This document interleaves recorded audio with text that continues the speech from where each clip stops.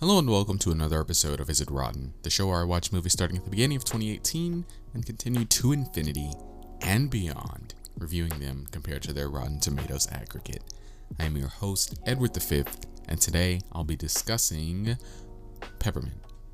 Before I get started, I just want to let you guys know the podcast can be found on Apple Podcasts, Stitcher, Spotify, Google Play, and a bunch more places, so you can just search Is It Rotten wherever you listen to your podcasts. You can also follow me on Instagram and Twitter at IsItRottenCast. Peppermint has a runtime of 1 hour and 41 minutes and is rated R. It was directed by Pierre Morel and stars Jennifer Garner, John Ortiz, John Gallagher Jr., Juan Pablo Raba, Tyson, and Tyson Ritter. The plot summary is 5 years after her husband and daughter were killed in a senseless act of violence, a woman comes back from self-imposed exile to seek revenge against those responsible and the system that let them go free. Interesting. The current percentage on Rotten Tomatoes for this movie is a 12% from the critics and a 72% from the viewers. So this is your spoiler warning for the film.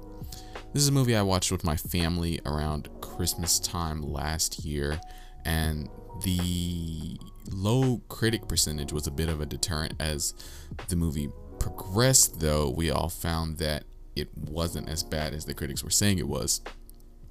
So I actually went to look and see why the critics had it rated so lowly.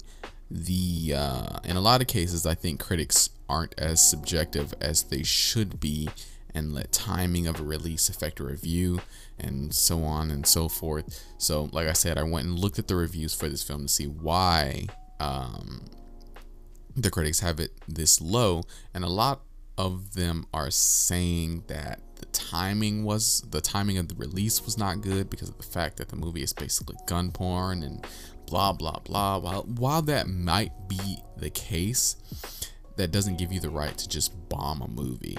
Now, there are others that are saying there isn't much character development and the story isn't great, and I can agree with that. But if you're gonna slash a movie for those things, I think you might need to do the same for the John Wick sequels. Like, the story in those movies is abysmal, but the action is usually really well choreographed. But that doesn't give the movie a pass just because the action is well choreographed and you like the people in it or whatever. It didn't really sit well for me. This film is perfectly fine by the end of it, and like most of us were, by the end of it, we were all pretty much pleasantly surprised.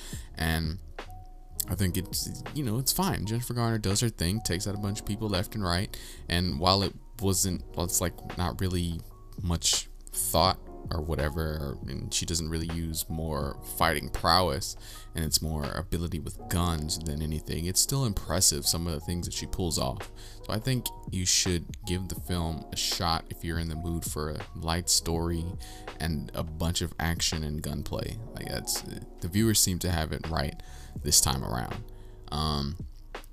There isn't really much to the movie, honestly, so there's not, it's basically a revenge story. Jennifer Garner is going and like plot summary says, she's going and taking her revenge on people that were that the justice system let go after they killed her husband and daughter. So that's basically the movie. So if you want to check it out, check it out. The critics on this one are I think they're being ridiculous or overly ridiculous for something like this.